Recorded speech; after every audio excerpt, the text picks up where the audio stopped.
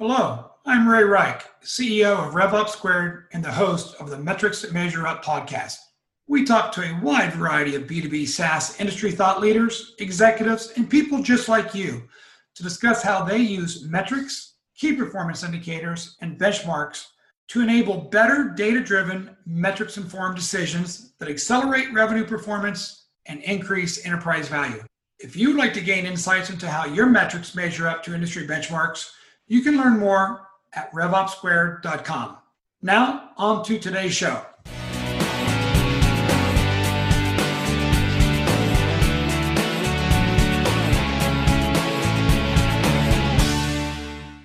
Welcome to today's edition of the Metrics That Measure Up podcast. Today, I feel so privileged to be joined by a longtime friend, former business partner, and boss, John Younger, founder and chief collaborative of RecruiterShare. Thanks, Ray. Great to be here. John, your metrics-driven approach to talent acquisition and actually more around hiring performance was what initially attracted me to become your partner and working with your organization, 10 years ago. Would you mind telling our audience a little bit about your journey and what led you to today's role at RecruiterShare? You bet. So in the vein of full disclosure, Ray, I am a recovering software developer, math and statistics geek. I got into recruiting after I wrote an applicant tracking system for Bank of America, and I got into recruiting technical people.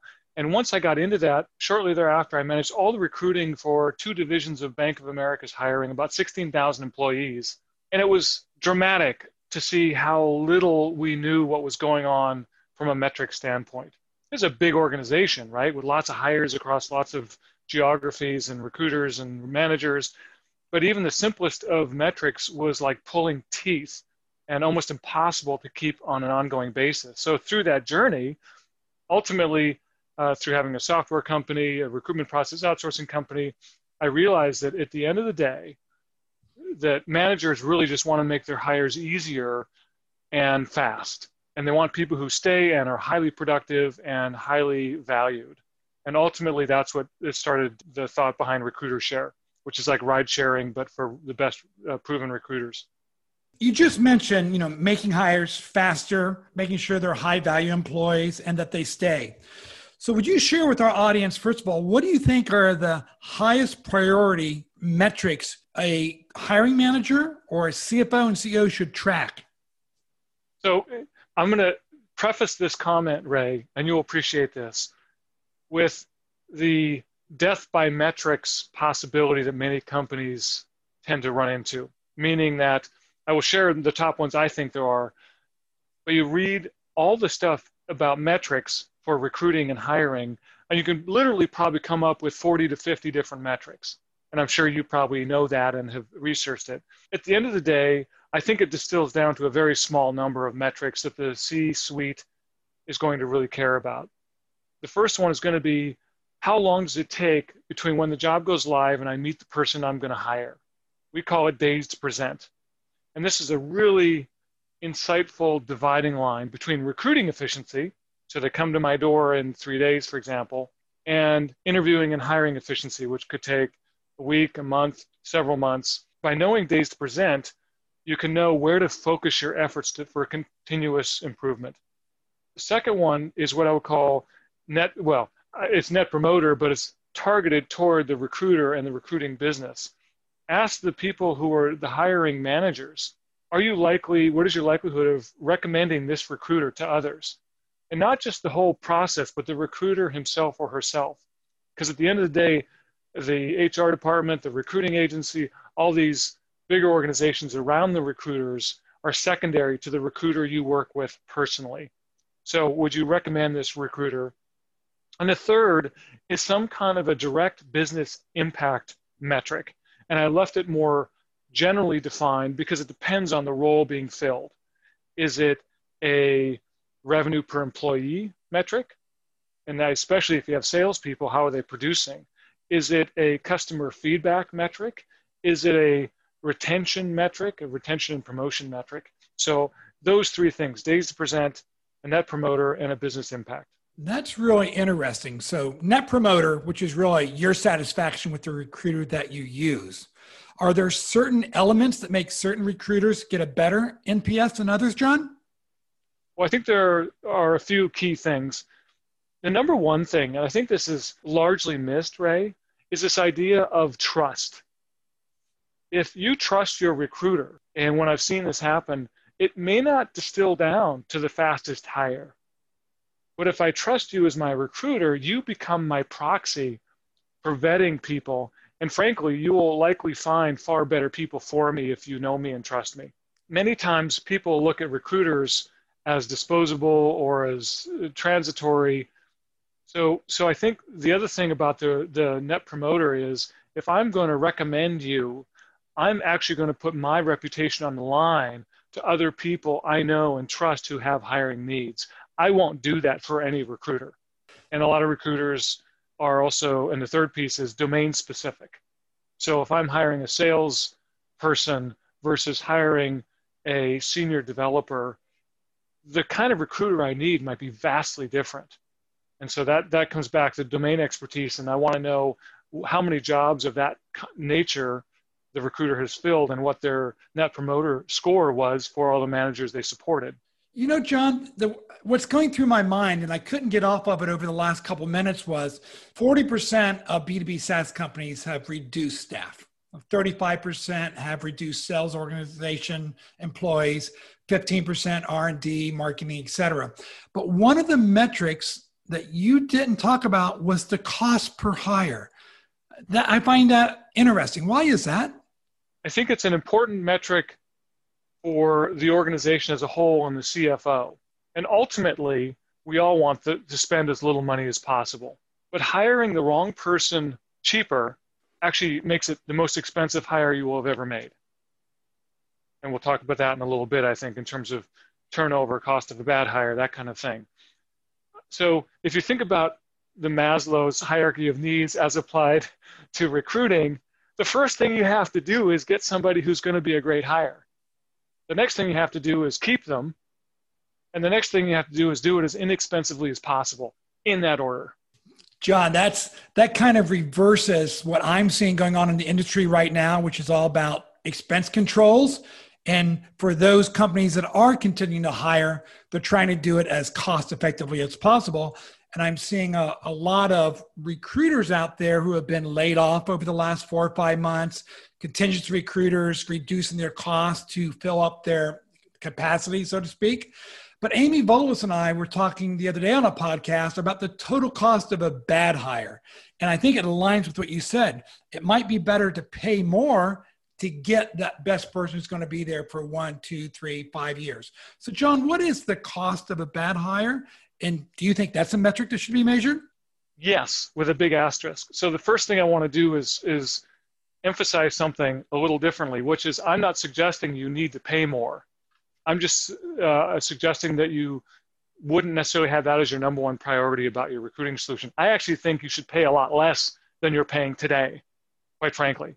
And that's partly why we did recruiter share. The total cost is like 5 to 8% of the hire. I mean, it's a fraction, but we don't sell on cost. Getting back to the cost of a bad hire, measuring that, Ray, I love the idea of measuring it, but how? It's easy for you and I to say that in a statement, but now task somebody or a group of somebodies to measure that, because it really speaks to how much time was spent onboarding and training, how much time was spent in the actual recruiting, whether it's a recruiter, an HR department allocation, or an outside recruiter or recruiting agency. What is the drain on productivity? How do you measure drain on productivity? How do you measure team morale and the stress that a bad hire can introduce in reducing team morale? What about diminished customer service? Yes, you can measure lost customers, but that's different than measuring a diminished customer relationship because of a bad interaction with someone who was a bad hire. So when I think about the cost of a bad hire, there's a variety of metrics. It's usually somewhere around $15,000 or some percentage of the total salary, or if you're a salesperson, the total revenue they're supposed to generate. So there are quite a few calculations out there, but beyond that calculation, I think it's a metric that is extraordinarily difficult to actually measure. What do you think? I agree with you, because when I talk about, and something very simple, especially with my background, what's the cost of a bad sales hire, Right. So I've got a model, a calculator that shows what's the actual fully loaded recruiting cost. If you're using a recruiter, if you're using job postings, ATS, et cetera, you've got the actual training cost, that enablement. You've got the ramp up time where they're at a lower percentage of quota. And typically in enterprise sales, it can take up to 12 months to get to full 100% of quota. And by then, if the person's not working out and you need to replace them, you go through that entire cycle again. So you can have 18 to 24 months of lost quota. And with the average enterprise quota being about $800,000 for B2B SaaS companies, we're talking about $1.6 million to $2 million of hard cost and lost opportunity. But John, exactly. I'm finding less than 10% of my B2B SaaS companies even try to capture it because, to your point, it's too hard. Well, and I think you've come up with a great rubric. And frankly, the key is, can you know that information within days or weeks of the hire rather than a year of the hire, right? Because the faster you move on something, then the more positive, or to put it the other way, the less negative impact it will have on the organization if the bad hire doesn't stay with the company. The question is, when do you do that? And when do you know that? And I'm sure you do this. One of the things that I've become, in part because of you and the insights that you have shared over the years we've worked together, is this idea of when the salesperson starts, they have to start producing fairly soon, even if it's at a relatively small level at some place in the closed pipeline, in the sales pipeline. And don't wait until there's not a closed sale. If you don't see the top of the funnel starting to matriculate in a way that is meaningful, move quickly. Do it with love and kindness, but don't delay. And that's one of the things that I took away, is look further up the pipeline for salespeople in particular. And I'll move within weeks of cutting somebody loose. Not probably any fewer than like 6 weeks or 8 weeks, but I'll move fairly quickly after that if they're not producing. Yeah, the piece of advice I always shared with my directors and managers were, you will never regret moving too fast, but you will regret moving too slow. But John, I remember one of the things you used to say, which was, we hire people for what they are, a great Java engineer, a great accountant, and then we fire them for who they are. So how do we go about making sure that the who that we hire really fits into the culture and profile of our company? Do you have any advice for our listeners? You bet. In fact, I'm going to give you a special treat today, Ray. I'm going to give you a secret interviewing technique that, when deployed, will almost certainly cut to the quick of exactly the answer to this question, literally in 15 minutes or less when you're interviewing someone, if you want to hear it. I'd love to. You hire for skills and you fire for fit, is how I say that. Okay. So interviewers will routinely talk about what people did in their jobs when they're interviewing a candidate. What did you do then? What did you do here? And what we really want to get to is how they think in addition to what they've done. And so I have this little technique that I use, and it is very easy to do. And I'll tell you what it means after I walk you through it. So basically what I do when I interview someone is I say, I'm going to walk through a little process here. It will just take a few minutes. And what I want to know, and I don't care how many jobs you had in your career. I'll go back to college and I'll ask 3 simple questions. I'll tell the person this. There's only 3 things I want to know. How you found the job, what you liked about the job before you started, before you had any institutional knowledge, and why you left. Just those 3 things. And I'll tell them right up front, don't get into what you did in the job. Other people, or we can do that another time. And so I want to go chronologically. So you graduated from college. I might even ask them why you picked your college. How did you find your first job? So, and I'll give you a real life example, Ray. So one person I interviewed said, I found it through Craigslist ad. Okay. What did you like about it before you started? It was a great way to start my career and get it going. Why did you leave? Oh, the management was really awful. Okay, next job. How did you find it? Job board, Monster. What did you like about it before you started? Career move. Why did you leave? Manager. Next job. How'd you find it? Career builder. What did you like? Career development. Why'd you leave? management issues. And by this point, Ray, this person looked up at me and said, "It sounds like I have issues with management, doesn't it?" I said, "It sure does. Let's talk about that." Literally, it took less than 3 minutes to get to this point. And it became very clear with just a few more questions that this person took zero responsibility for the success of the team or company. And when things got tough, this person bolted. I knew 4 minutes into this interview, this is not someone we were going to hire because they wouldn't fit. We need people with way more grit than that in our company. Let me step back a minute. One last thing here real quick. What does that tell you? So how did you find out about the job? Why is that an important question? Because if somebody's, well, one is you're going to find jobs that aren't on their resume if you do it sequentially. But the more important thing is the people who are the top performers, Ray, almost always get pulled into a future job by someone they worked with previously. So if they've worked 3 or 4 or 5 jobs and they have not been pulled in by someone they worked with previously, that's a flag for me. It doesn't mean I won't hire them, but that's a mark of an A player is people who work with them want to pull them forward. What did you like about the job before you started? Gives you a little insight into how thoughtful they are in their decision-making process. The people that we like to hire and who fit well are thoughtful. Well, I researched on the web, I saw you did this, I saw your press release. The people that are less interesting are the ones that say, "Oh, I just want to, develop myself. Looking for a better opportunity." Well, that's pretty thin. That doesn't show much thoughtfulness. And then why did you leave is a really beautiful question, because oftentimes people will say, "Oh, no, there was a better opportunity in another company." And you'll laugh, Ray, but I'll even say right then, "No, you didn't." Like, what do you mean? So you didn't leave because it was a better opportunity. That's like saying I got divorced because I saw a prettier person. You left because something you needed was not being fulfilled. What was not being fulfilled? And then stop talking. And they will unload on why they actually left. And it will give you insights into the exact question you seek to have answered, which is, will they fit? John, you said something there about getting pulled in. And I agree. The best A players typically are going to be brought in by that new VP that you just hired or new director.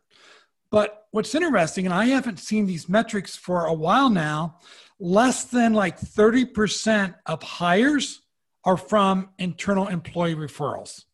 And that just doesn't, I don't understand that. If the best hires come from people you worked with before, why it's such a small amount? Any insights into that?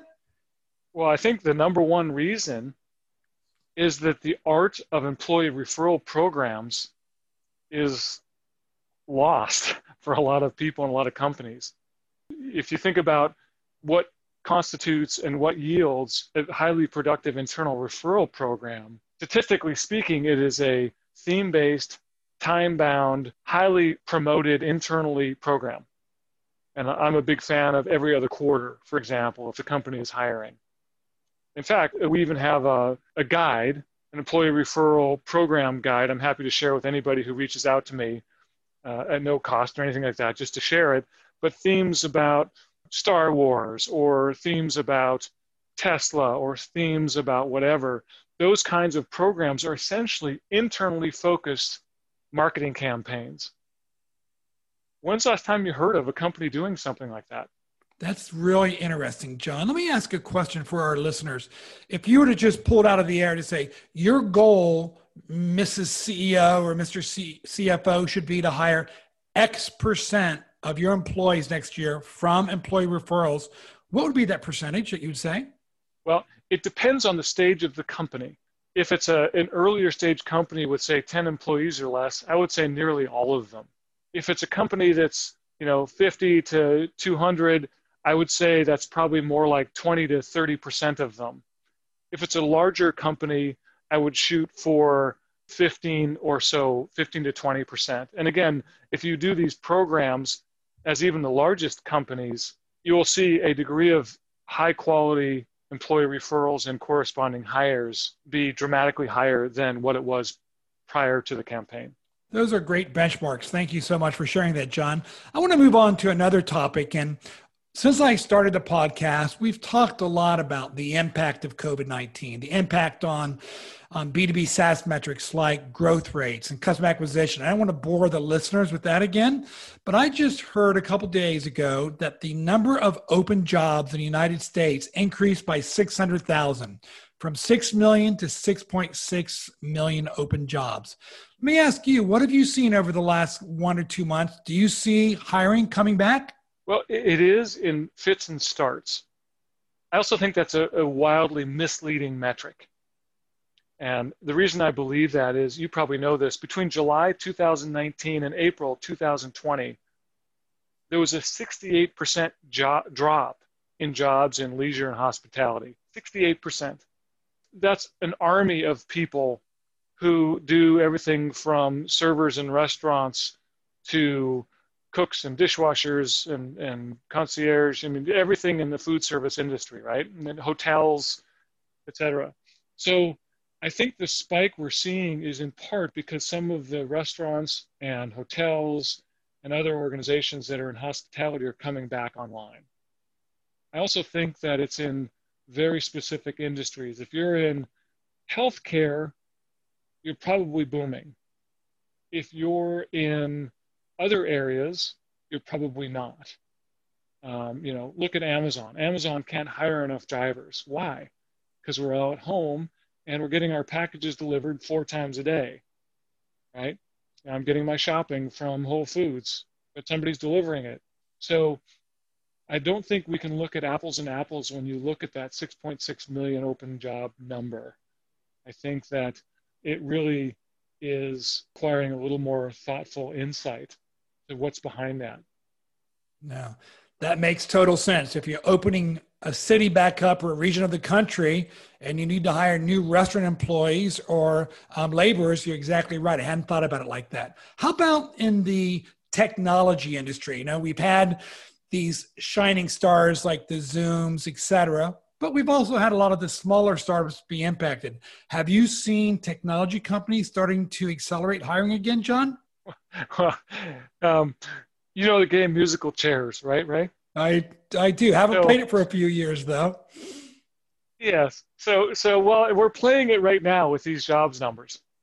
So it used to be that if you wanted to work for a San Francisco-based technology company, you had to relocate to San Francisco.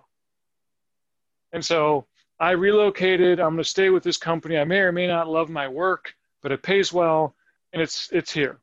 Well, now those same companies, just like many other companies, are saying, well, you can work from anywhere. So maybe take the inverse of that. Maybe I really wanted to work for LinkedIn in downtown San Francisco, but Ray, I live in Ohio. I live in Columbus. I just don't want to relocate my family to crazy California. Well, what's different now is that I can now be hired by LinkedIn and not have to move. This whole work from home ethos has transformed employment. So if I don't like where I am, I no longer have to look within the jobs community within Albuquerque, New Mexico, where I live. I can now work for any company across the United States. That dramatically changes the draw I have to a company. Now, if I love the company, great, I'll move and I'll still work for this given company. But if I'm not real happy, you know what? I'm just going to leave because I no longer have to relocate my family to now consider a much broader swath of companies across the United States with whom I might work. Well, that's going to create a whole influx of vacancies. You know what's interesting? I've never thought about this until right now, John. So it does give the employee a much broader choice of companies they can work for because they can work from home. But I thought about the other side, talent acquisition. Everyone says, well, great. Now Facebook or LinkedIn can hire people much easier without them having to be in San Francisco or New York. But recruiting actually is going to get harder, isn't it? Because if you're trying to hire someone from anywhere, how does a recruiter know the Ohio marketplace as well as the Austin marketplace as well as the Seattle marketplace? That's got to be hard, right? Yeah, it gets even more complicated than that because most of the recruiting infrastructure is location-based. If you want to put a job on Indeed or LinkedIn, you got to say where the job is. Now, some of them are starting to move toward this work from home paradigm, but a lot of them don't have that. You have to designate a location, to your point, and the recruiters don't have access to those markets in a way that they're used to. And that's why things like, well, like Recruiter Share, there's lots of other things that are opening that up to say, statistically, market it to where there is the highest probability or concentration of people who might be a fit for that job, right? And it used to be 25 of the major metropolitan areas, but now that's dispersing very quickly. So I guess the short answer, Ray, is get the job promoted far more broadly and deeply than it used to be. And that's not necessarily an easy thing to do. Yeah, I'm just thinking there might be those people who are right now leaving San Francisco, and we read all about it, right? And that person who says, oh, I want to go to a lake in Idaho, and I'm going to live on a lake. I've always wanted to live in a lake. Well, if the job that they lost or they want to leave was in San Francisco, my big question is, how does that recruiter in San Francisco know there's people in Idaho when they're going to promote it? Because Idaho is not in the top 25 metropolitan area. I never thought about this before. It seems like it's going to change the opportunity for job advertisement platforms. Well, it's certainly going to be a modification to them for sure. So I think the recruiter has to tap into those outreach mechanisms that are more inclusive. And we're seeing the same thing in Europe. Recruiter Share is now growing in Europe. And we have a company that is hiring in France, but not in Macron, where the headquarters is. It's anywhere in France, in this case, northern France. Well, to your point, how would you possibly know which little city in northern France to shoot for? So you have to be clever and be able to promote jobs in multiple locations simultaneously with a work from home thread throughout it. And I'll give you an example, Ray. Craigslist is a great example. And I'm just using this because it's so almost neighborhood specific. When you advertise on Craigslist, you have to choose the specific area. It will not let you put a job out there unless it's in the specific area. So how do you do that? Well, you have to rotate it around. You have to rotate it around to multiple geographies, again, with the underlying truth of where the highest percentage of possible candidates. And to your point, the lake in northern Idaho probably will never get that job. But if the person is smart, they're going to go to some of the broader places if they really want a different job, and they'll search for work from home. And that will yield those jobs that are more aligned with where their work and their life are situated at that point in time. Got you. Makes sense. I had a couple other questions I wanted to ask you, but I want to follow this trend a little bit more. So now let's say you've reduced the size of your internal talent acquisition team, and you know that you want to look for, hell, let's use developers. And you're like, okay, I think there's going to be good developers in the Boston area, in the Austin area, in Chicago, New York, LA, and San Francisco. I'm just picking 5 cities. How do you go about identifying a recruiter that has a Rolodex or a network of people in those 5 cities? That seems going to be very difficult in today's new world. Well, I think the modern recruiter, quite frankly, is a different animal. You know, the old school is, you know, I've got these 30 developers, I have good relationships with them, I know them, they know me, and you come to me because I know them. And I think the modern recruiter might still have a small pocket of people in that way, but they tend to be more resourceful.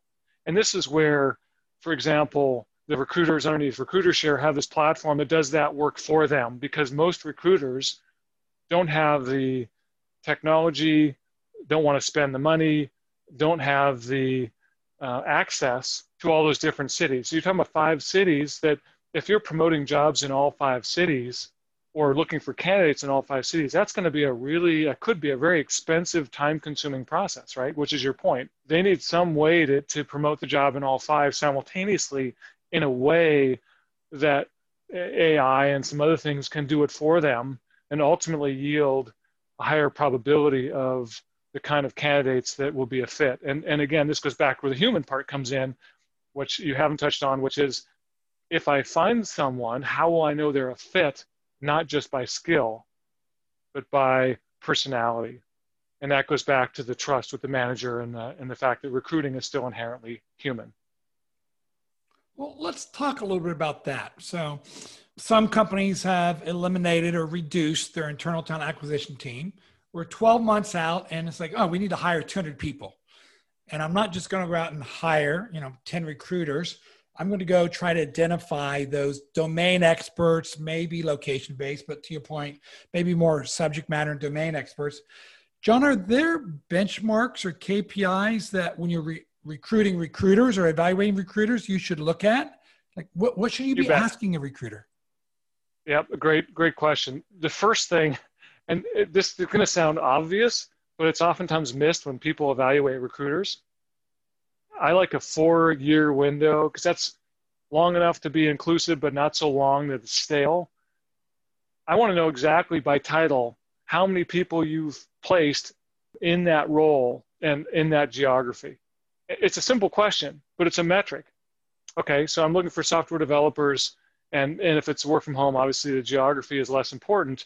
But if you say you're looking for a software developer and they can work from home, and I ask the recruiter, exactly, give me a list. I don't want just your off the cuff, off the hip, guess of every job by title you filled and how many people you've placed in the last 4 years. There's number one.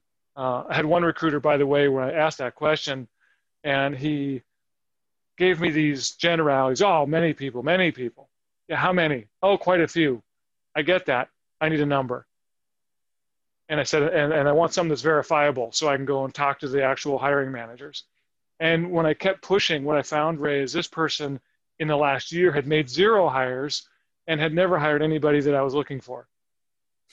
So keep in mind that recruiters aren't necessarily going to be forthcoming if they're not a fit. If they are a fit, they're usually pretty forthcoming. The second thing that I would look for, most recruiters don't know this, but I still ask, which is that days to present. So you engage with me to fill my technical roles. What is your average days to present the person who will be hired? And again, I ask for as much information as I can, but that's one that tells me, are they people who are more laid back and kind of easygoing, or are they hard drivers? And I like the hard drivers. And the third metric that I ask the recruiters, and they oftentimes don't know, but you can check on LinkedIn, give me the last 5 or 10 people you actually placed into technical roles by name and company. And then literally, Ray, I will go to LinkedIn and see if they're still there. Because that'll give me a retention metric, even if the recruiter doesn't know it. Wow. So you're asking about retention.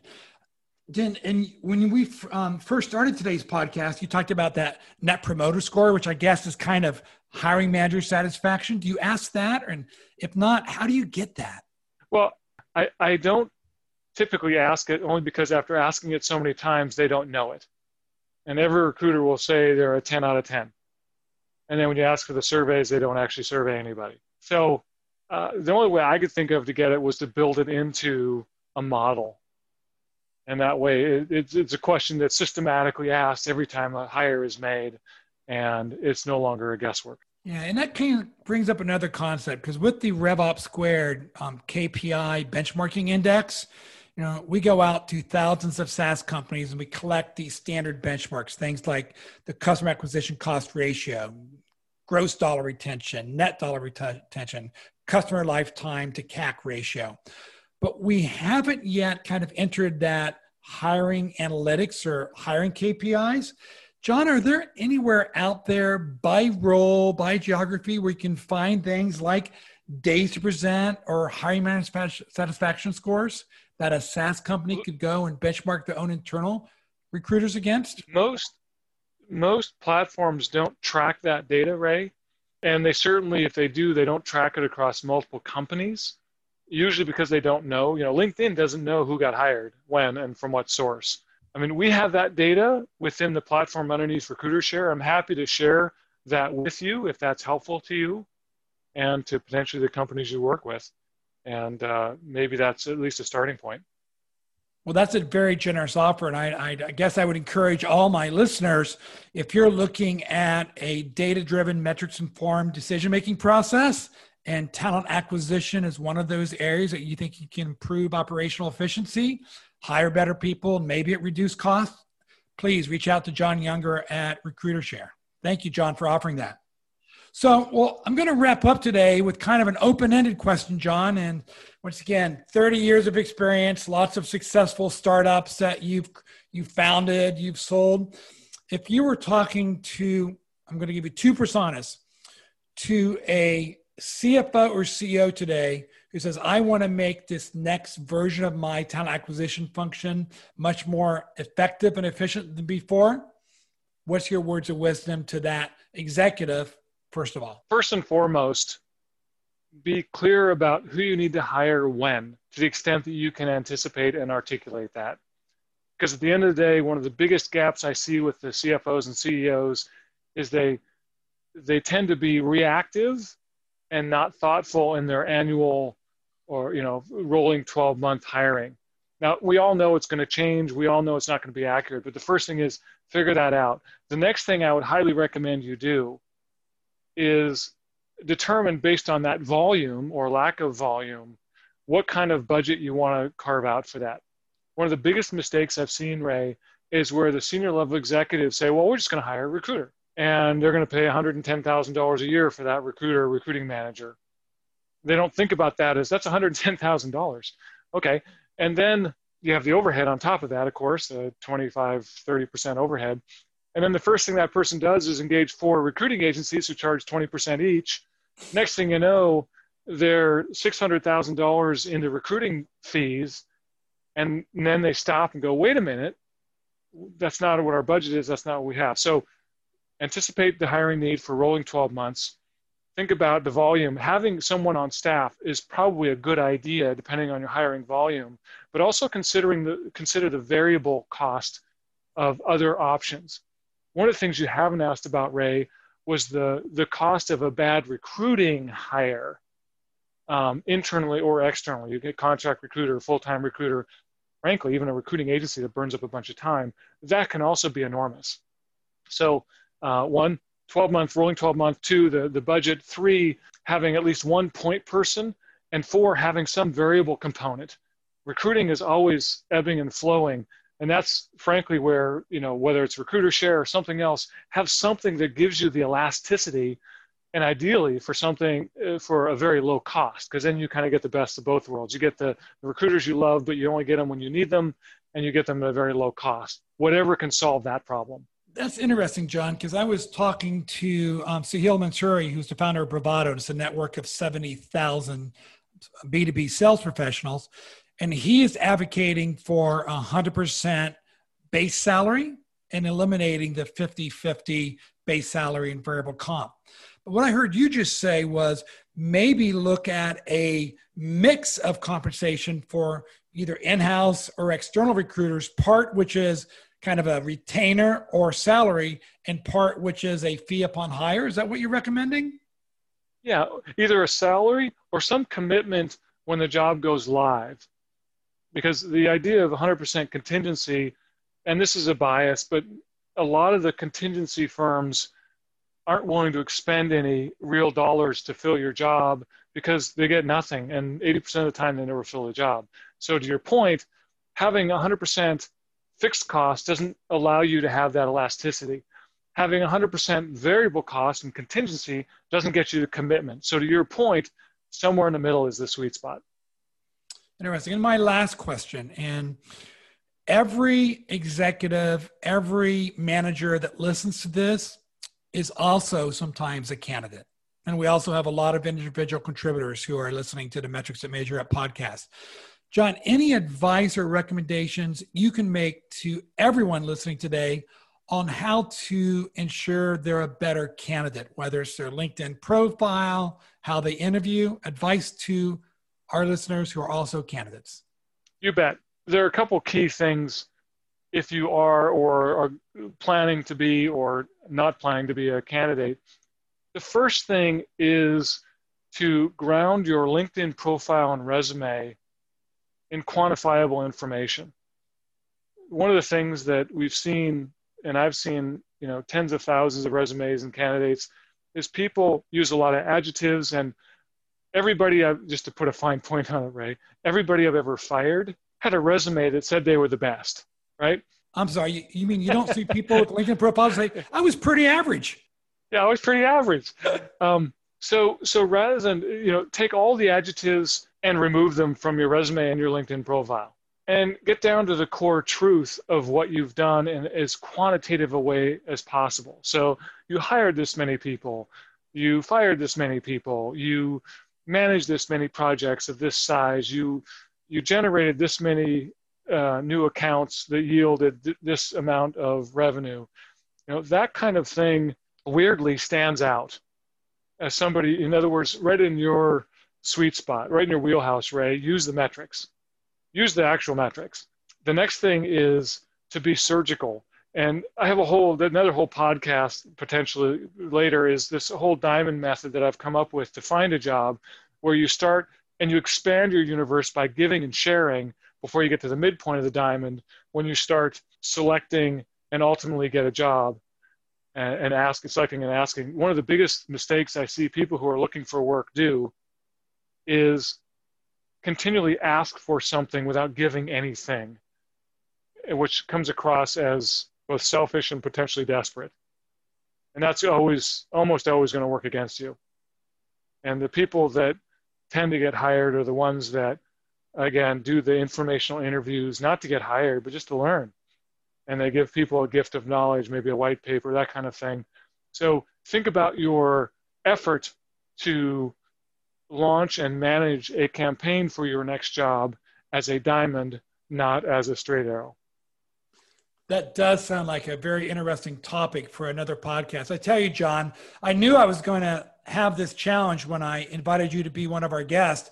I could talk to you for 2 hours about this stuff, but we're going to have to wrap it up. So I'm going to leave it with one open-ended question. And that is, any other advice or insights you'd like to provide to our listeners?